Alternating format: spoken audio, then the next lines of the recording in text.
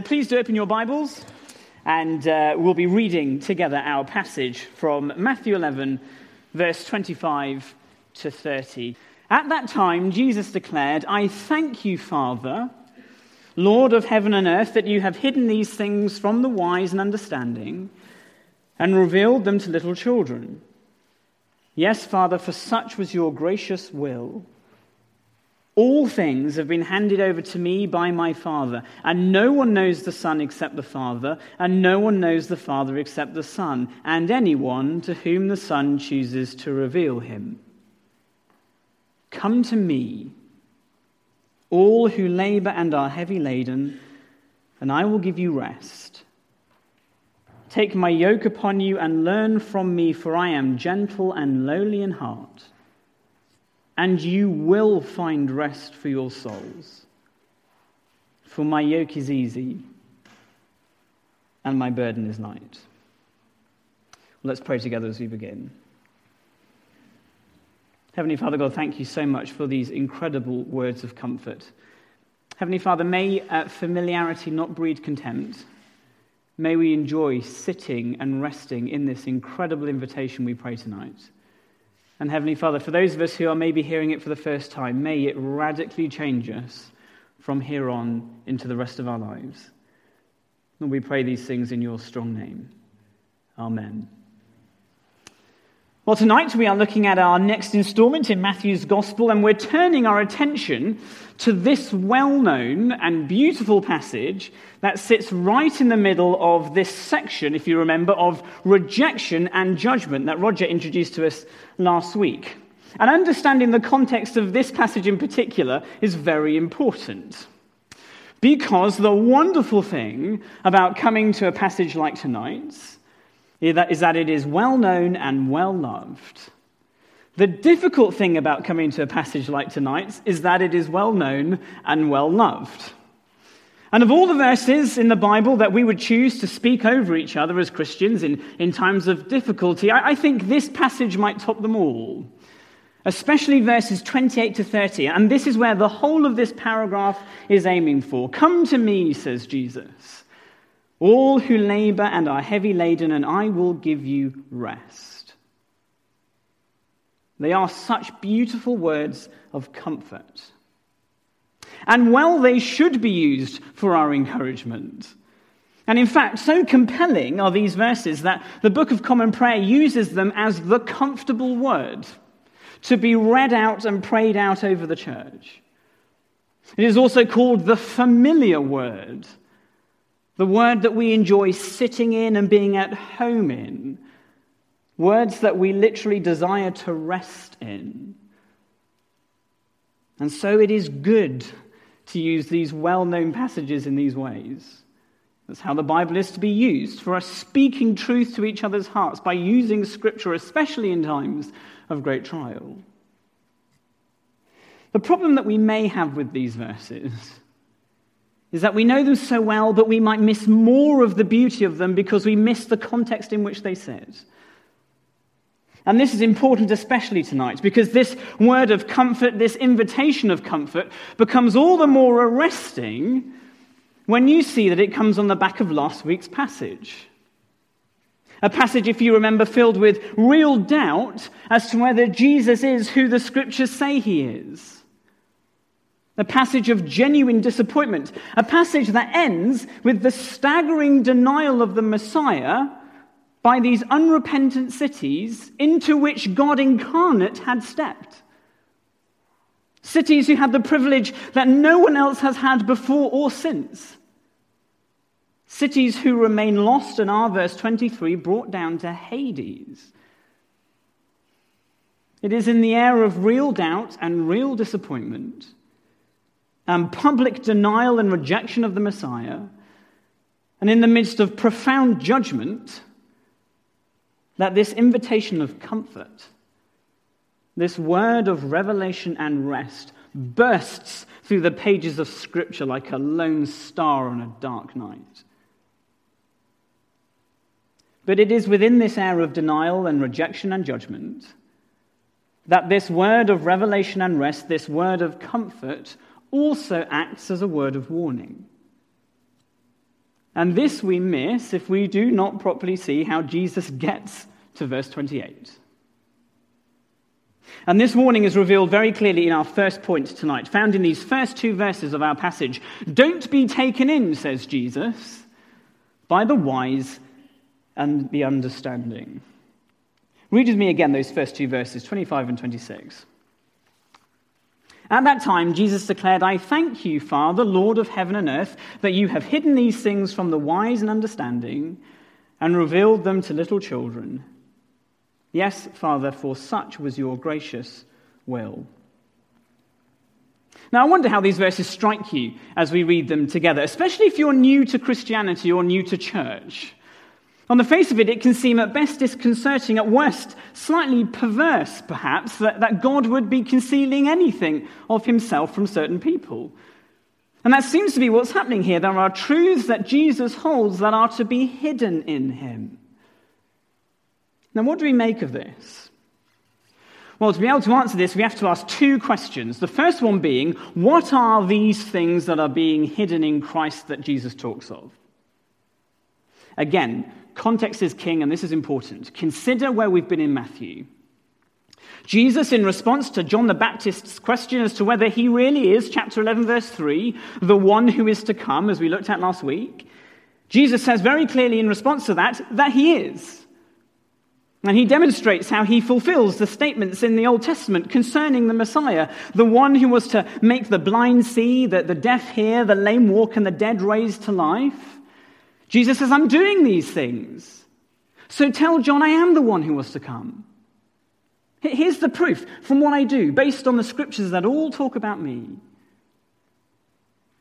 And what does Jesus say about John the Baptist, the greatest prophet, remember, the signpost prophet, the one who was to actually point to the flesh and blood Messiah? What does Jesus say about this great man who seems to be beginning to doubt him? Chapter 11, verse 11. Truly I say to you, says Jesus, among those born of woman there has arisen no one greater than John the Baptist. John isn't condemned by Jesus for asking the question.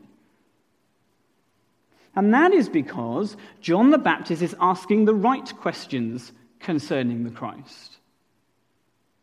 He understands what the scriptures say about the Christ, but as you remember from last week, under his bondage to Herod in prison, in the light of Jesus being rejected, John is a little worried that the judgment and the victory that the Messiah was to bring doesn't seem to be happening.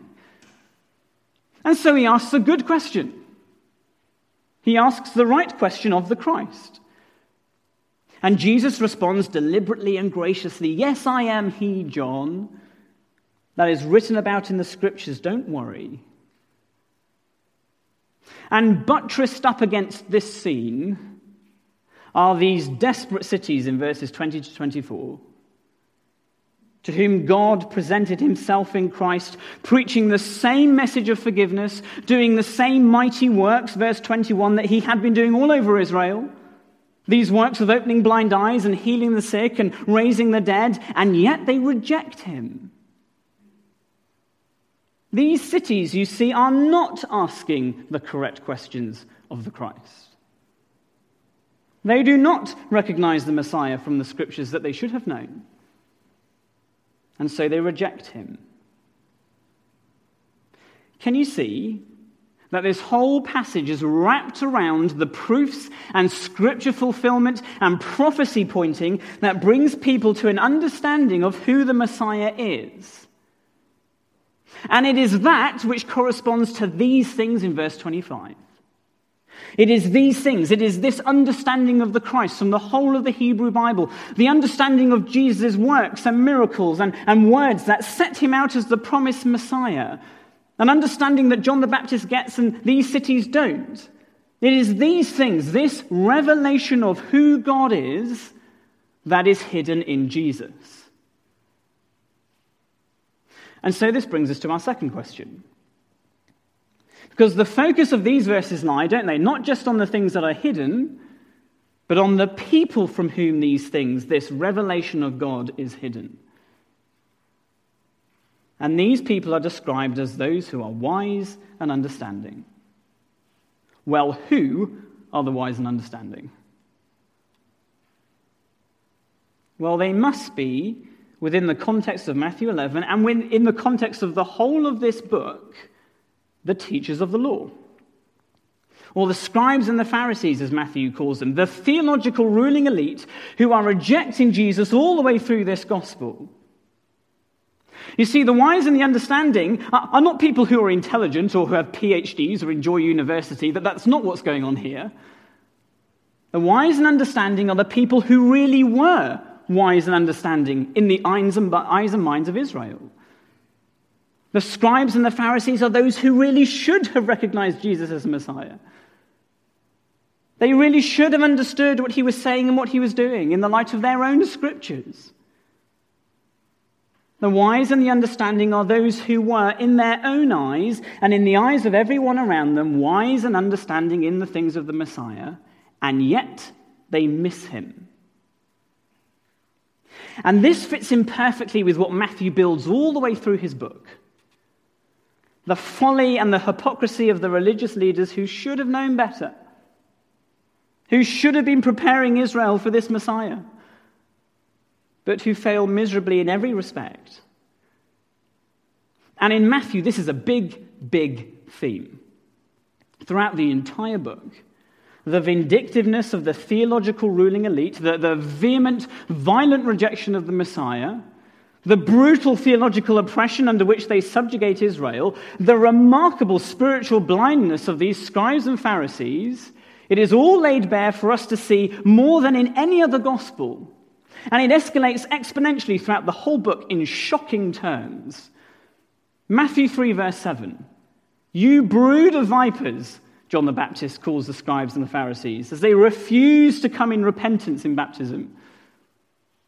In other words, you hypocrites, you who claim to be harmless sticks but are in fact venomous snakes devouring the people of Israel. Matthew 16, verse 5, beware of the leaven of the Pharisees and the Sadducees, says Jesus to his disciples. Their hardness of heart infects the people who listen to them like yeast running through bread. The whole of Matthew chapter 23, the ugliest chapter in the whole of the New Testament.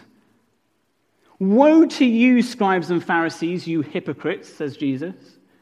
Woe to you, blind guides. Woe to you, scribes and Pharisees, says Jesus, you merciless, faithless, greedy, lawless, self-indulgent, self-righteous liars. And then we get to the sordid climax. Matthew 26, verse 3. Then the chief priests and the elders of the people gathered in the place of the high priest, and they plotted together in order to arrest Jesus by stealth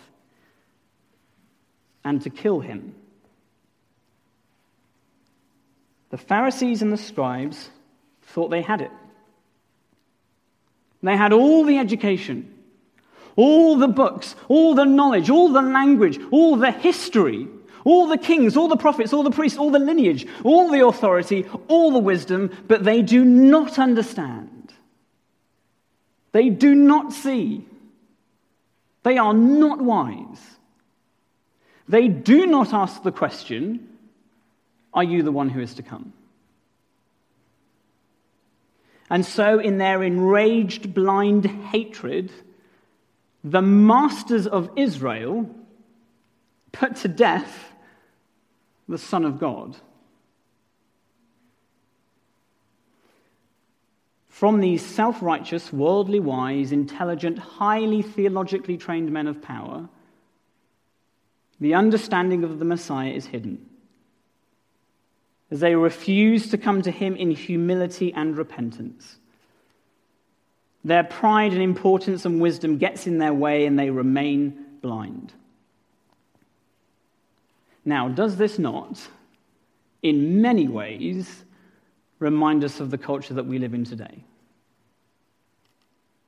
How many people are living in our society today, teaching in our theology schools today, preaching in our churches this evening, lecturing about the philosophy of this age in our lecture halls and through our media this week? People who claim to be wise and understanding, who are important and devout, who are revered and powerful in the eyes of the world, who are in their own way preaching their own gospels of salvation, just like these Pharisees, and who refuse to follow or acknowledge the Christ, who have no wisdom concerning the Messiah King. You see, what we read of here in Matthew 11:25 is what Dick Lucas says, a representation of the age we live in today, both in society and as a church. We may not be ruled by the Pharisees, but we are ruled by people who are seen as wise and understanding, who are lauded and deeply admired in both the church and the state, and who hate Jesus. And herein lies the warning in this passage. To those listening to Jesus at the time, Jesus says, don't be taken in by these wise and understanding men who claim to know the way to God but are far from it. To those of us listening today, the warning still stands. Don't be taken in by those who are seen as wise and understanding, even in matters of faith and Scripture. No matter how revered they are in the world, who claim to hold and reveal truth, who claim to know how to really live life, but do not love Jesus. They are not wise. They do not understand the things of God. Don't be taken in by them. In this time of Jesus, in the face of massive rejection of the gospel, militant legalism, rampant abuse of authority that caused John the Baptist to wobble as the people of Israel were following the leaders of the law blindly. And in the times we live in the face of massive rejection of the gospel, militant liberalism and rampant secularization, even in the church, that may cause us to wobble as we look on the people of the West following liberalism and the intelligence and the spirit of the age blindly. Jesus says to both sets of listeners, don't be taken in by them. The people that you are seen as revered and are seen as right, says Jesus, don't listen to them. They don't have the answers.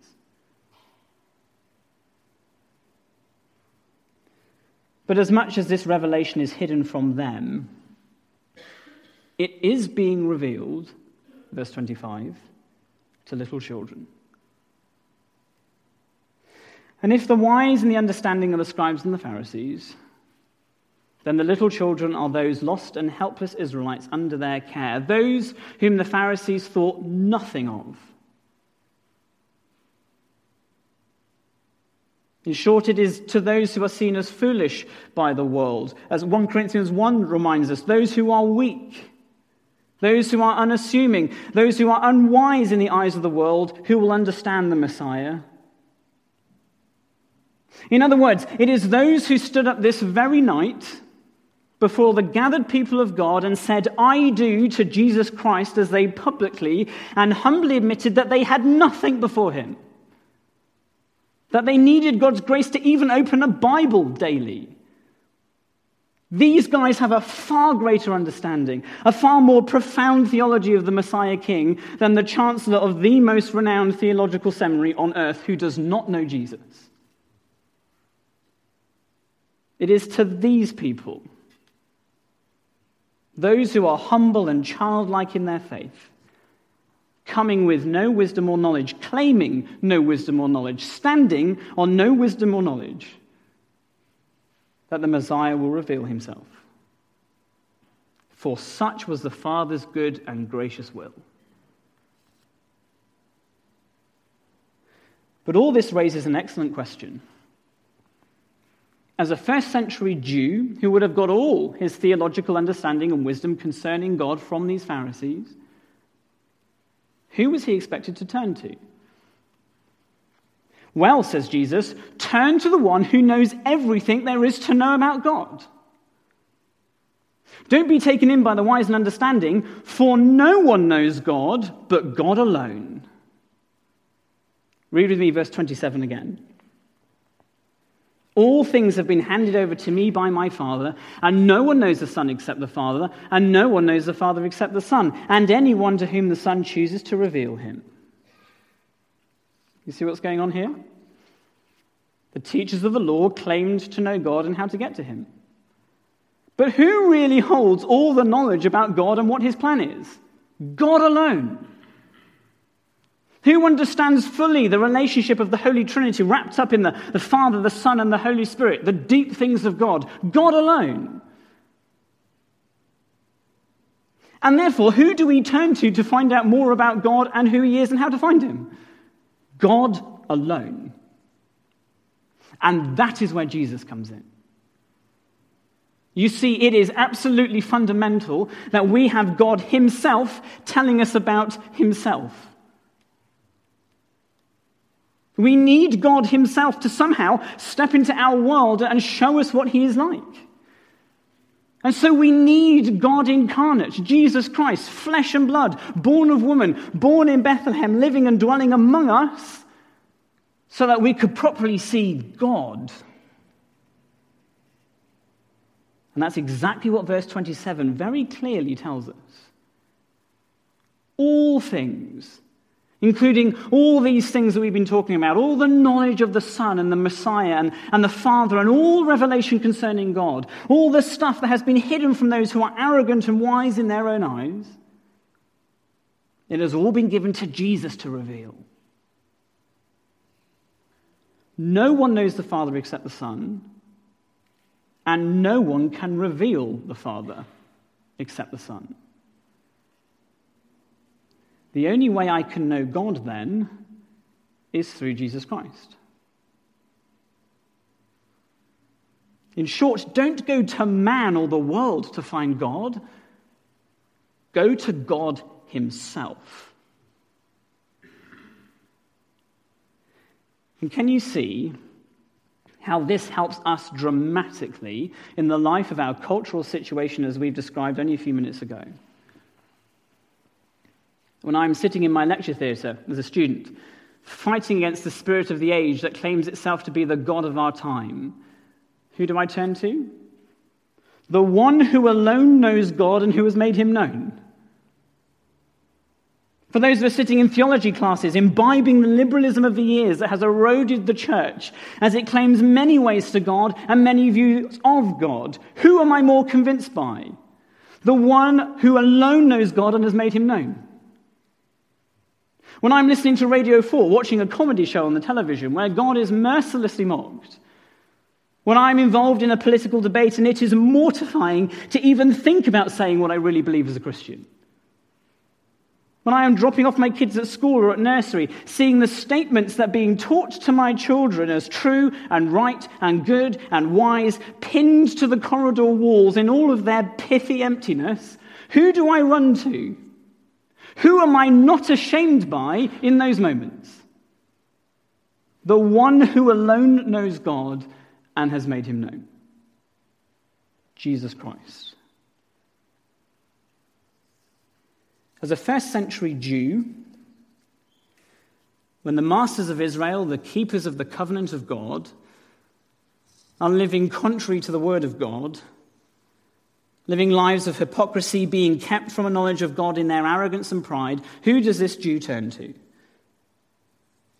He turns to the one who alone knows God and who has made God known. Now, can you see what Jesus is doing here in this passage? In verses 25 to 26, he is pointing to a failed authority. The authority to which everyone looked, the teachers of God's own law, men held in enormous reverence and high esteem. Don't be taken in by them, says Jesus. Instead, verse 27, turn your eyes to the only authority, me. And so, over a weary, weary Israel, over a weary, weary Edinburgh, over a brutalized world church, over a desperate British church, over a beleaguered Western Christianity, over the multitude of lost, dying people sitting in lost, dying churches, working in corporate offices, studying in places of high academia, drowning in a life that just does not make sense, which offers everything and produces nothing, led on by an authority that is lying to them and failing them, Jesus Christ, the Son of God, who has been given all authority, says, "Come to me. Come to me, all who labor and are heavy laden, and I will give you rest. Take my yoke upon you and learn from me, for I am gentle and lowly in heart, and you will find rest for your souls. For my yoke is easy and my burden is light." Don't be taken in by the wise and understanding, for no one knows God but God alone. So come to God, to Jesus, whose yoke is easy and whose burden is light. Now we get to the heart of this incredible invitation. To Israel at the time, in the face of their failed leaders, rest is exactly what they needed. Just listen later on in Matthew, in this ugly passage that we touched on earlier, chapter 23, where Jesus in his righteous anger tears the teachers of the law apart. Just listen to what these scribes and Pharisees are accused of. Matthew 23, 3-4. They preach, but they do not practice. They tie up heavy burdens that are hard to bear and lay them on people's shoulders, but they themselves are not willing to lift a finger. Look at the contrast with Jesus. Come to me, and I will give you rest. For my yoke is easy and my burden is light. For the readers and listeners hearing this for the first time, those who labor and heavy laden, they are these poor souls, these little children who are being brutalized by a barbaric theology of a failed authority. Asked to live up to a legal system that no one was expected to keep. In fact, as we'll see next week in the very next chapter, asked to keep laws that weren't even given by God. God's invitation then, in the light of that, in the light of the reality living under this horrible human ruling elite, is beautiful. But not only is it beautiful, it is also comprehensive.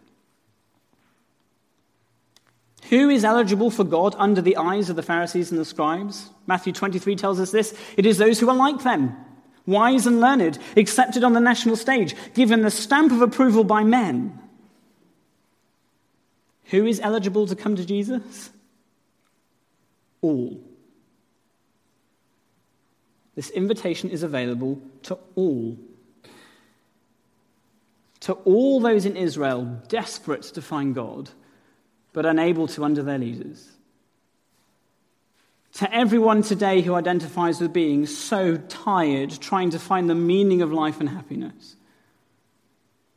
To the religious, desperately trying to reach heaven by works. To the irreligious, desperately trying to reach paradise through hedonism. Both desperate, all tired, because they are straining for something.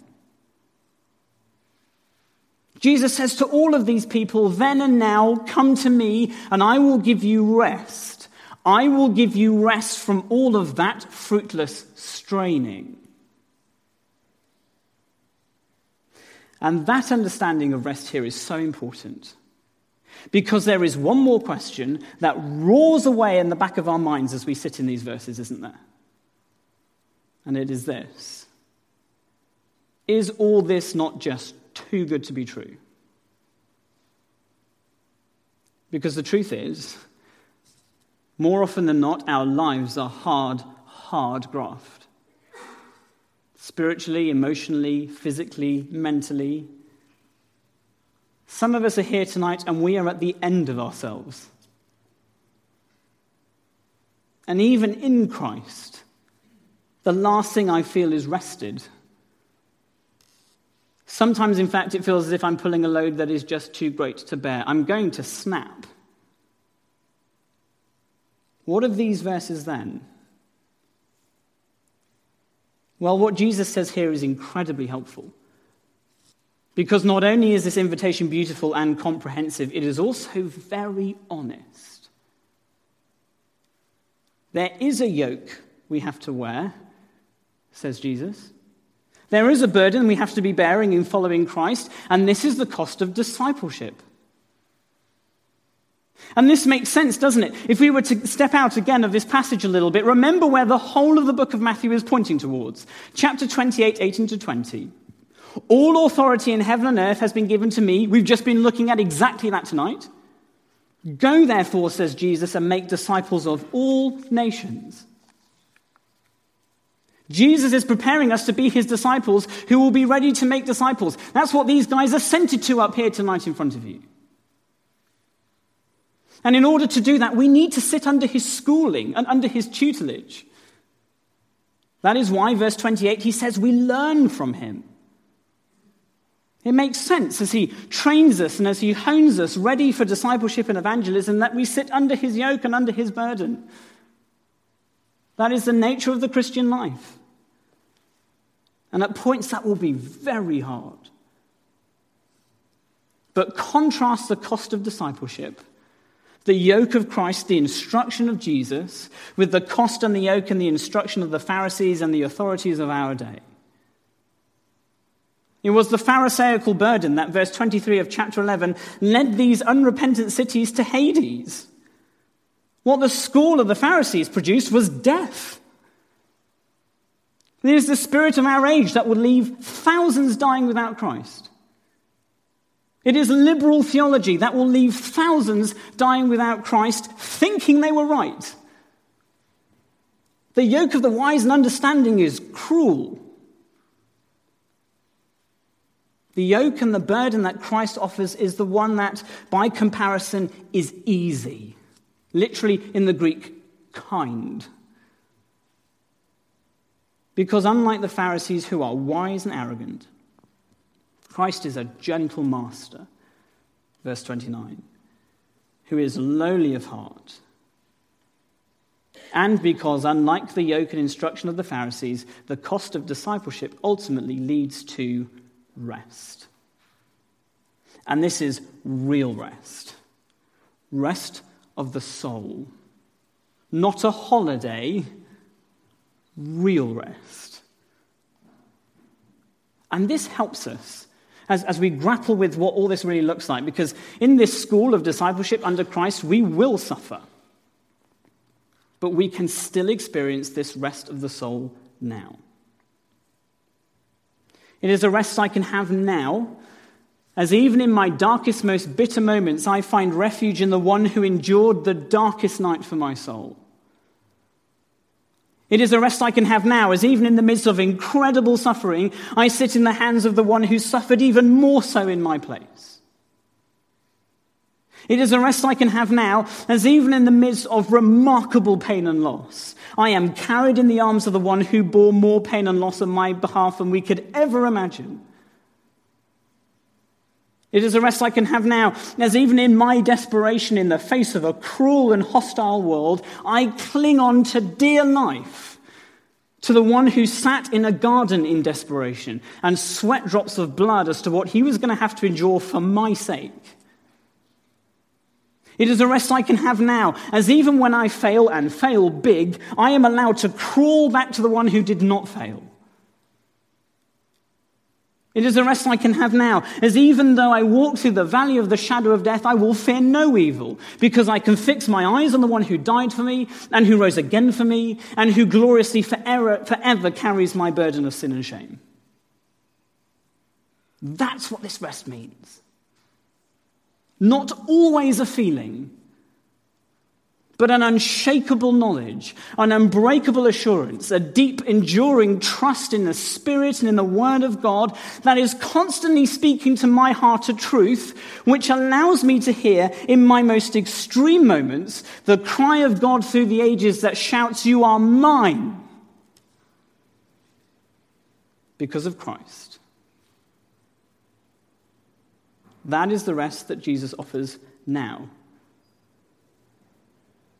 And that is the rest that Jesus offers in the future. The reality of a single moment when I stand before the throne room of heaven, dressed in the robes of Christ, ready to hear the words, "Well done, good and faithful servant. Come and enter my rest." What better way to finish off this sermon than to do so with communion? Little did the disciples know what Jesus was doing when he broke bread and drank wine. Little did they know that all too soon Christ was going to publicly enact the whole of the Passover meal, taking on himself the role of the slaughtered lamb. Little did they know that their future rest, their freedom from bondage to their rulers, who would not lift a finger to help them, was to come in the form of the Son of God, who lifted his body onto a cross to help them, bearing the weight of their own sin. If you're not a Christian tonight, please do not leave without seriously considering this Christ. This is not too good to be true. It is too good for you to dismiss out of hand. Christ's invitation is to you tonight. It is beautiful, it is comprehensive, and it is honest. I challenge you to seriously look at Christ. Please don't leave here without talking to one of us about what that decision looks like. If you're a follower of Jesus tonight, in the light of this passage, even in your brokenness and some of you in your desperation, we are allowed to do something now that is remarkable. We are allowed to enjoy this rest together as we prepare ourselves to do what Jesus tells us to do, to eat and to drink and to remember him. Let's pray together as we close.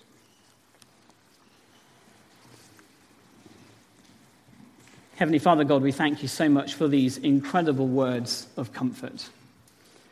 Heavenly Father God, thank you so much for your Son Jesus Christ, who made you known by stepping into our world, becoming human, becoming flesh and blood and dwelling among us, and ultimately going to the cross for us.